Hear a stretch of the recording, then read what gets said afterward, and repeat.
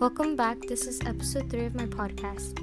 On Wednesday, we finished up 1.3, inverse of a function. Inverse functions are functions that undo each other. The steps to find one is to first set y equals to fx. The next thing is to switch x and y in the equation. The last step is to solve the equation for y. I also learned the inverses of relations. They switch the inputs and outputs of the original relation. An example of inverse relations is the coordinate point of -3 and -7. You switch the -7 to the x value as the x value and switch the -3 as the y value. An example of inverse functions is fx equals 4x minus 1. We switch the fx to y, which now becomes y equals 4x minus 1. Since we're doing the inverse, we switch the variables, which now becomes x equals 4y minus 1.